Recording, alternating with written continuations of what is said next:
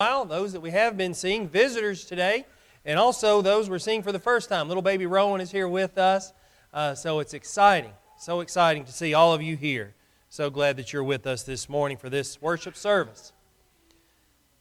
Bill and Ted's Excellent Adventure was released in February 1989, 32 years ago. I didn't like it then, and I don't like it now. They've actually released two sequels, one that just came out last year. I guess they had to finish up the story. But I thought it was a good way to bring about my lesson this morning, even though I don't particularly care for the movie, even though I am the target demographic. I'm supposed to like this movie, but for some reason I don't. I guess I prefer Back to the Future in my time travel movies. But for this movie, it does help to introduce the lesson, how to be an excellent Christian. That's what we want to be, isn't it? We don't want to be a failing Christian. We don't want to be a Christian that God's not proud of. We don't want to be a Christian that people look at and say, are we sure that he or she is a Christian? I'm not sure. Well, let's look at the book of Philippians, please. Philippians chapter 4 is where we will be this morning. Philippians 4, verses 1 through 5. Feel free to keep your bookmark there. We'll be referencing this passage several times this morning. Philippians is known as one of the prison epistles written by Paul, and that will be very important as we look at what he's trying to convey to the church at Philippi.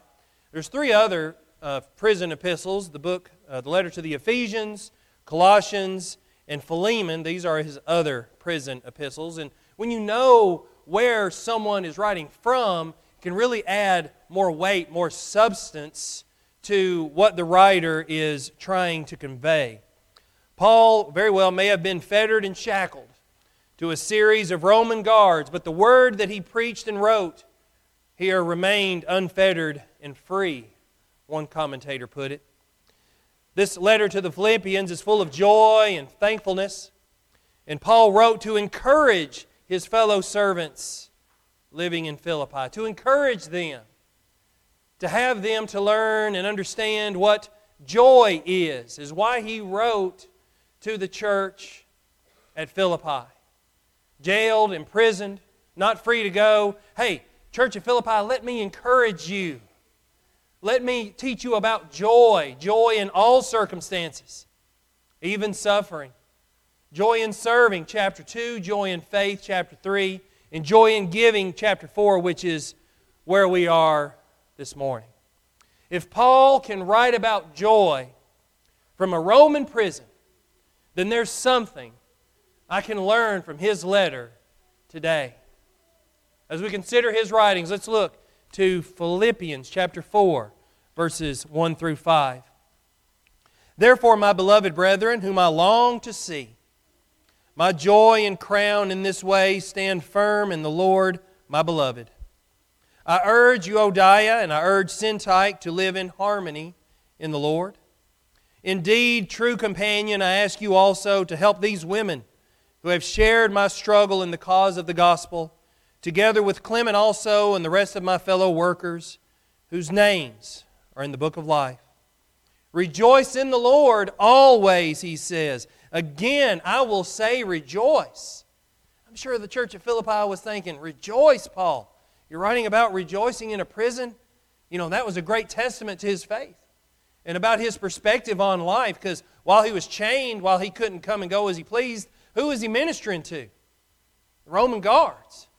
He was talking to them. He was talking to the other prisoners. Hey, you want to know about Jesus? Let me tell you about it. And he was rejoicing because that was his goal in life, was to bring others to Christ. And when you change your perspective, you can see where some of this joy comes from. Verse 5, let your gentle spirit be known to all men. The Lord is near. Now we're going to be taking this passage apart bit by bit and seeing what we can learn. Because sometimes, you read a passage and you take the larger picture. But then if you can take a magnifying glass and really look down into it, you can gain a lot of lessons, a lot of teachings from it. That's what we're going to do this morning. Philippians chapter 4, verse 1, let's read it again. Therefore, my beloved brethren, whom I long to see, my joy and crown in this way, stand firm in the Lord, my beloved, he says in verse 1. God created us Christ died for us, and the Holy Spirit works through us in conjunction with the Word of God. Well, what do some people do in light of this? To be an excellent Christian, Paul says, stand firm in the Lord. That's what we must do. We must consider our Creator, our Savior, the Holy Spirit. We must consider them and act in a certain way. But some people, they don't study. They don't research the Word of God. They don't read for pleasure the Word of God. They just kind of take what they're given. They don't study. And what are they standing firm in? Perhaps the words of someone else? I don't know. But as you face eternity, this is a good thing to do, to be able to stand firm in the Lord. As your eternal soul will be somewhere, someplace, someday, as you consider that, knowing where you stand is an important factor to consider. And Paul says to the Philippian congregation, if you want to be an excellent Christian, then stand firm in the Lord. 2 Timothy chapter 2 and verse 2 says this, the things which you have heard from me in the presence of many witnesses, entrust these to faithful men who will be able to teach others also. If we're going to stand firm in the Lord, we've got to teach others. We've got to teach our children. We've got to teach our family, our friends who may be interested in things like this. And sometimes you've got to ask yourself, who can I talk to about some spiritual things right now? And help them see where I stand. Jesus told His apostles to teach others. The Word of God is your pattern, our pattern for everything. How the family should be constructed, how to be effective, men and women, how the church should operate, and also, of course, salvation. It must be taught, and it must be where we stand. 1 Corinthians chapter 15, verses 50 through 57. In this passage, Paul describes how important the imperishable Spirit is and how through it we can overcome death. There are going to be things on this planet that will perish, but there are things that are imperishable. And in verse 58 he says, therefore, my beloved brethren, be steadfast, immovable, always abounding in the work of the Lord, knowing that your toil is not in vain. It takes work. It requires us to toil, to stand firm in the Lord. Sometimes people are too easily pushed over, too easily swayed by certain things because they're not standing on the solid rock. They're not standing firm in the Lord. And here Paul is imploring the people, be steadfast, be immovable, abound in the work of the Lord. Don't just do it a little bit, but abound in it. You'll be blessed, and you'll see that your toil, your work, it is not in vain. He says in 2 Peter chapter 3, you therefore, beloved, knowing this beforehand, be on your guard, so that you are not carried away by the error of unprincipled men and fall from your own steadfastness. But grow in the grace and knowledge of our Lord and Savior, Jesus Christ. If you're not standing firm in the Lord, you'll be taken away by anything. You'll be taken away and you'll follow a teaching, you'll follow something that's not based in the Word of God, but rather based on someone's opinion, based on a larger group's opinion, what have you. But Paul is imploring us to stand firm in the Lord. That is one way to be an excellent Christian. Next, in verse 2 of Philippians chapter 4, Paul mentions two people. And this is a letter. So Paul, inspired by the Holy Spirit, is writing. Says, I know there's two people. Basically he says this, I know there's two people with a conflict in the congregation there. And he says, I urge Euodia and I urge Syntyche to live in harmony in the Lord. Euodia and Syntyche weren't getting along. We don't know what the issue was, but we know there's a conflict. And one of the more famous conflicts in the New Testament is found in Acts chapter 15, verses 36 through 40. This is between Paul and Barnabas. Paul, the man who wrote through the Holy Spirit much of the New Testament, and Barnabas we often refer to as the encourager. These two mountainous Christian men couldn't get along about something. And as Paul is writing these words, I wonder if he's thinking about this conflict that he had with Barnabas before he was jailed. In Acts chapter 15, Paul wanted to go visit the congregations they had worked with. We had Brother Dale Byram here a few weeks ago. We often have several of our missionaries who will come report on the work. We work with them. We support them. Paul's wanting to go and visit with the congregations that he has established.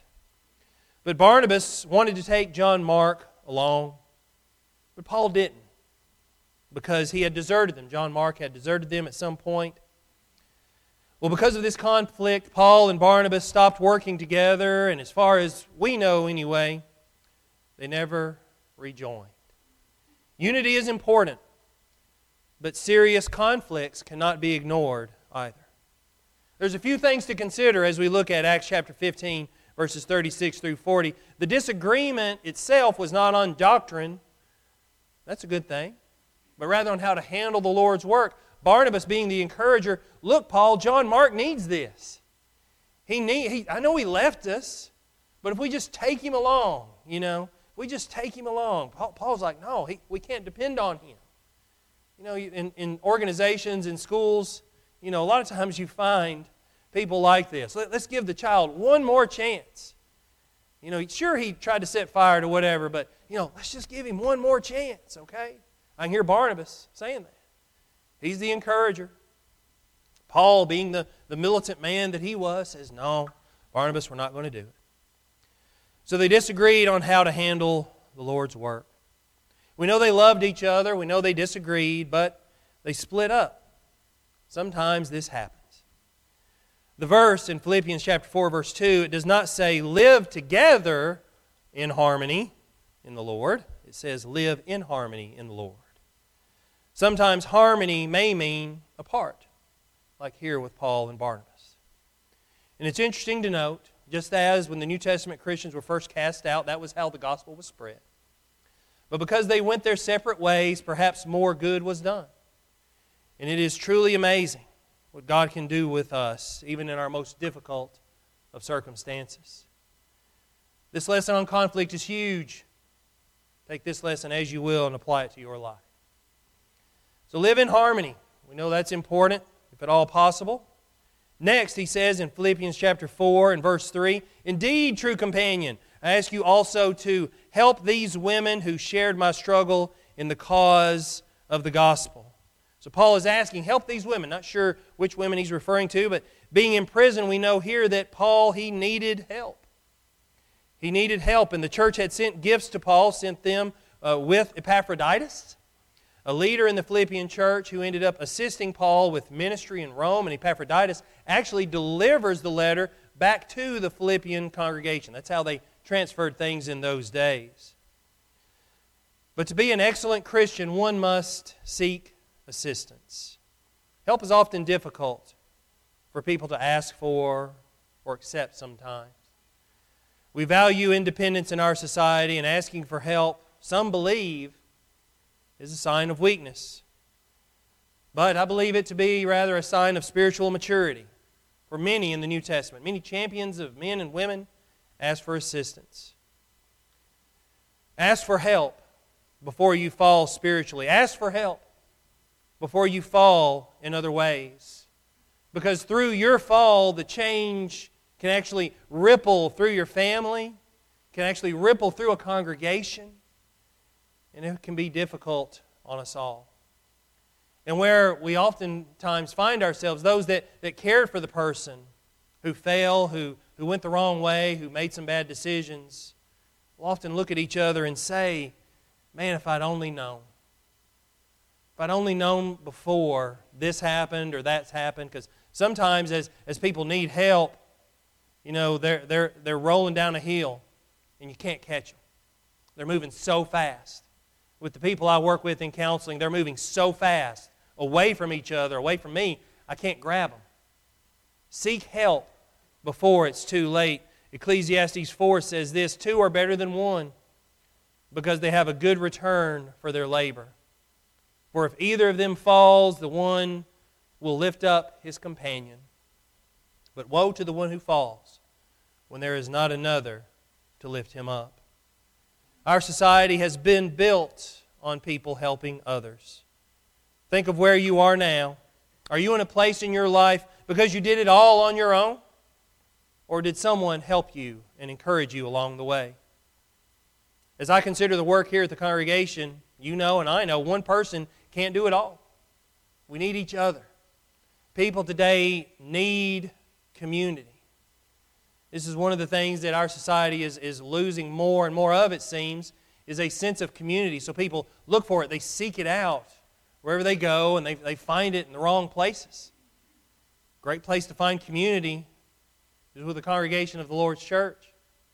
Because you're going to have community here on this earth, and you're going to have community for eternity in heaven as well. So seek assistance. We all need help.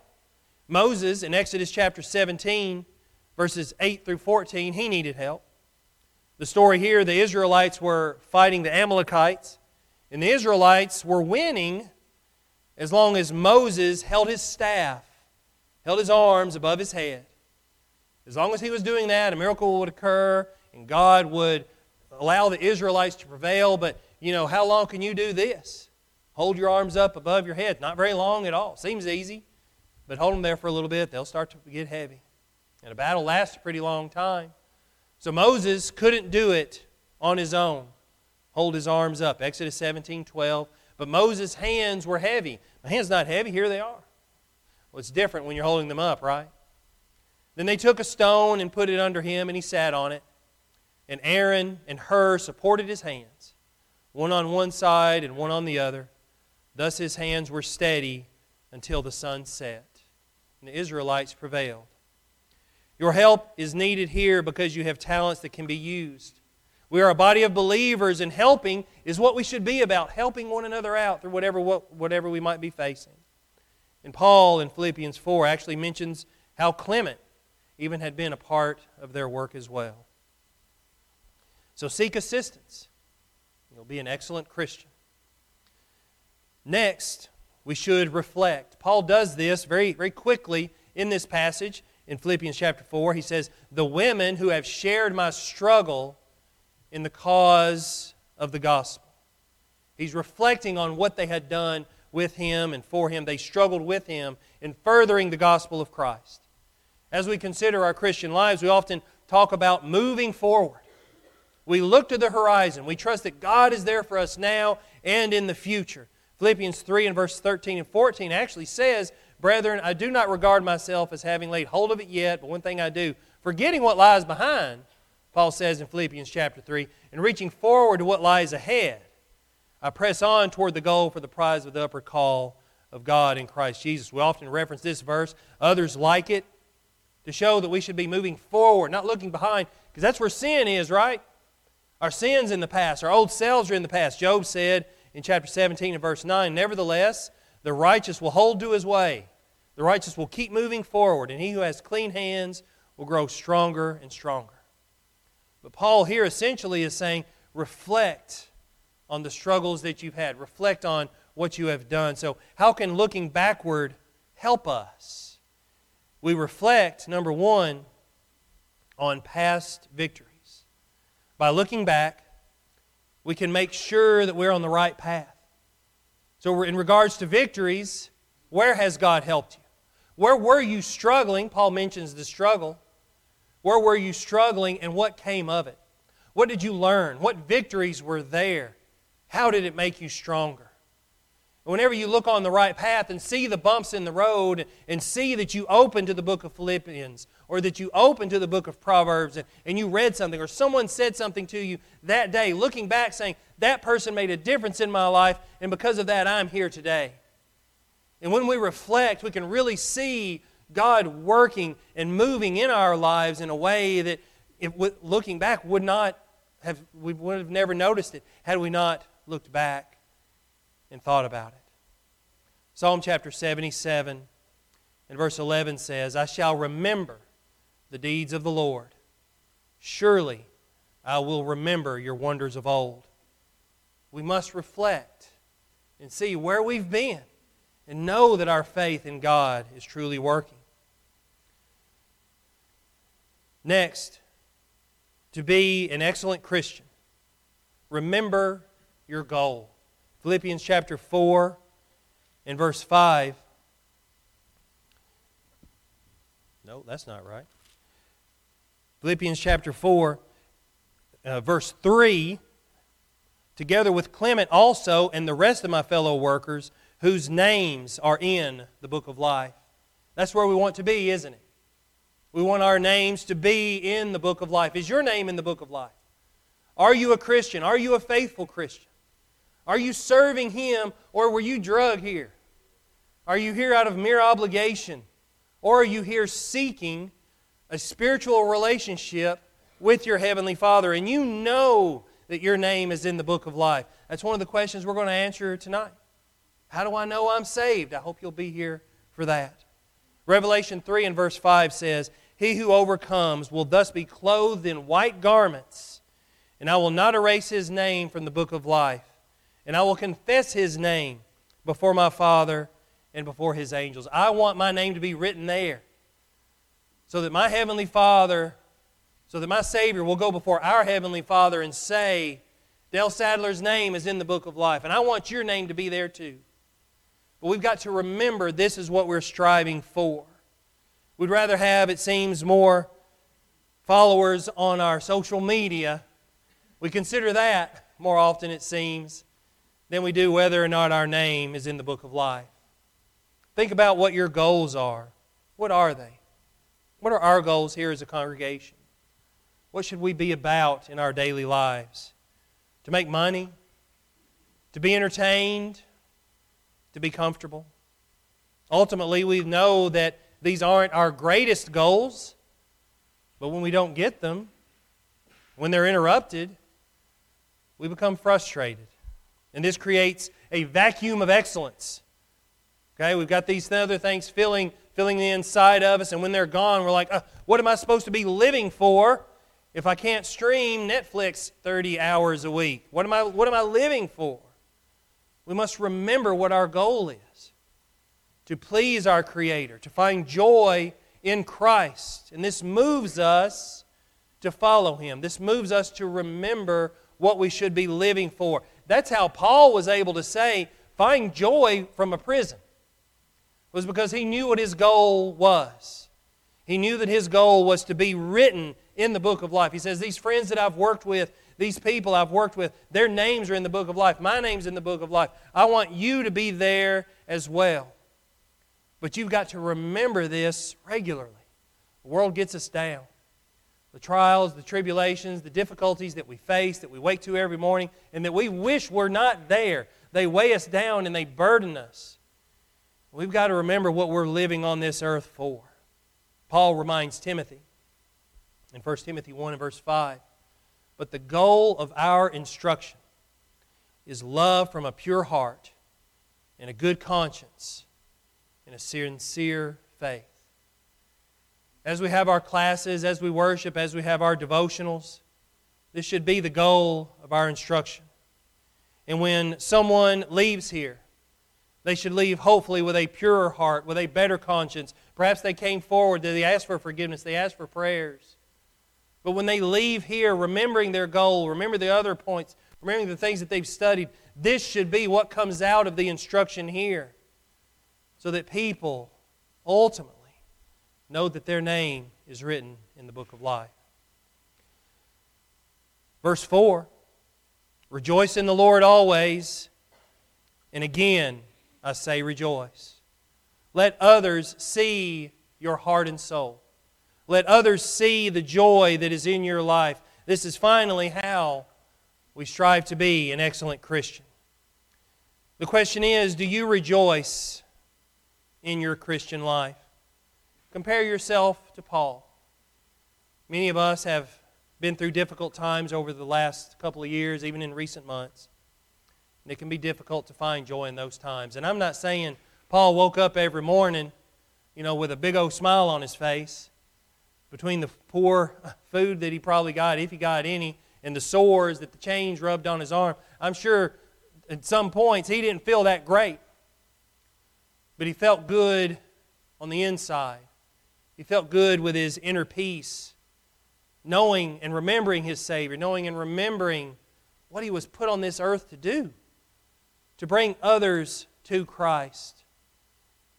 While it might have been difficult for him to sing in prison, we know that he showed the guards something different, something that they'd never seen before. Because through his other experiences, being jailed and so forth, he was able to bring people to Christ, because that he was able to show them that he was rejoicing, whatever that might have looked like.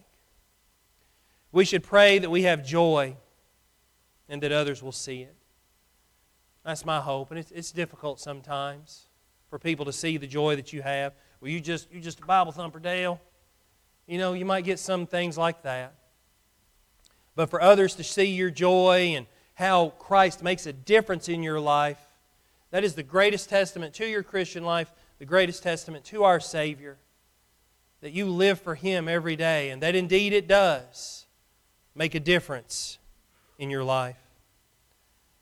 Verse 5, let your forbearance, one translation reads, let your moderation, the NIV reads, I believe forbearance is in the King James Version, let your gentleness, let your gentle spirit, the New American Standard, be known to all men. We must exhibit these qualities, but sometimes we don't. Sometimes we miss the mark on all these other things. Sometimes we're not excellent Christians. Sometimes we fall short. Paul even said that. He's confessed that himself to us in Romans chapter 7. Sometimes I know the right thing to do, and I still don't do it. So excellent here is not a perfect Christian, but excellence here as I'm speaking to you this morning is better than you once were. Moving forward because you're looking behind, because you're thanking our Heavenly Father, because you want other people to see how you can rejoice, even in spite of all that is wrong in the world. Because quite often we are angry and boastful. We're prideful.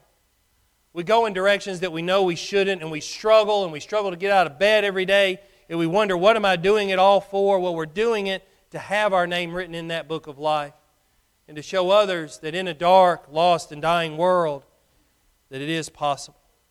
And thankfully, we have one who shows us a better way, one who teaches us to be gentle, one who was beaten and hung on a cross, and said, Father, forgive them, for they know not what they do. That level of love we may never reach, but certainly we are definitely striving for it.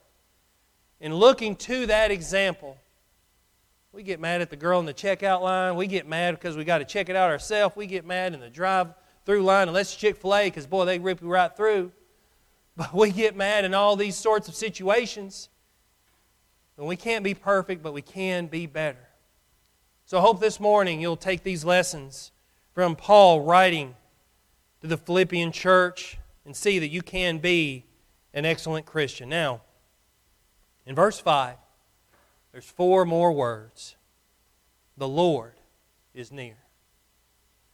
We don't know when He'll come back, when He'll be that close, but we know that He's near to us all. And whenever you have that relationship, it makes a huge difference in your life, and you can be an excellent Christian. But perhaps the Lord is not near you. Perhaps you're not a Christian. Perhaps you are a Christian and have fallen away. In either case, come forward, let us assist you, let us baptize you into the body of Christ, into the Lord's church, as was instructed all throughout the New Testament. And you can start this morning being that excellent Christian. Won't you do so now, if you need to, as we stand and sing to encourage you.